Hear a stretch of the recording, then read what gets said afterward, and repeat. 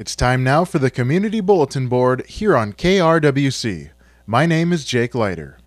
The Buffalo Friends of the Library book sale will be held Monday, July 12th through the 17th during normal library hours.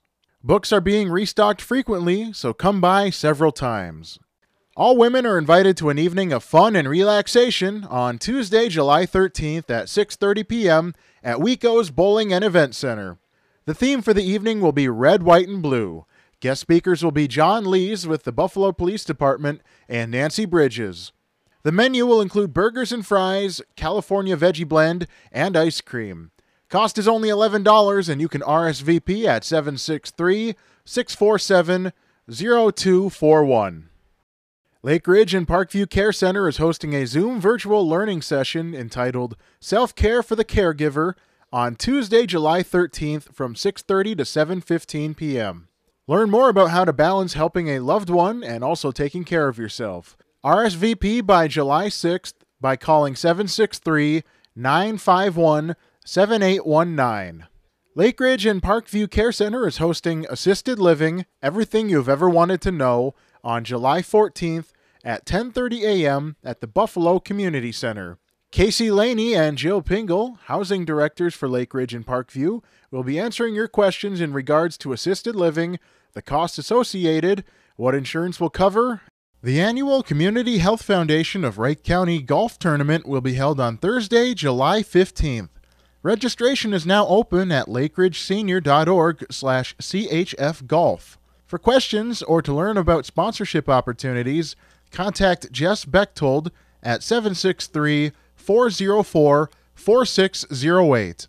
Sandy's Supporters is having a silent auction for Alzheimer's on Saturday, July 17th from 2 to 4 p.m. at the Delano American Legion. Come by to bid on some great items for a great cause.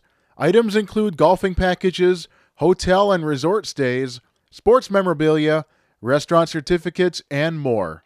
All proceeds go directly to Alzheimer's Association for research and education. The Heart of the Lakes Triathlon will be held on Sunday, July 18th. Registration is open at holtri.org.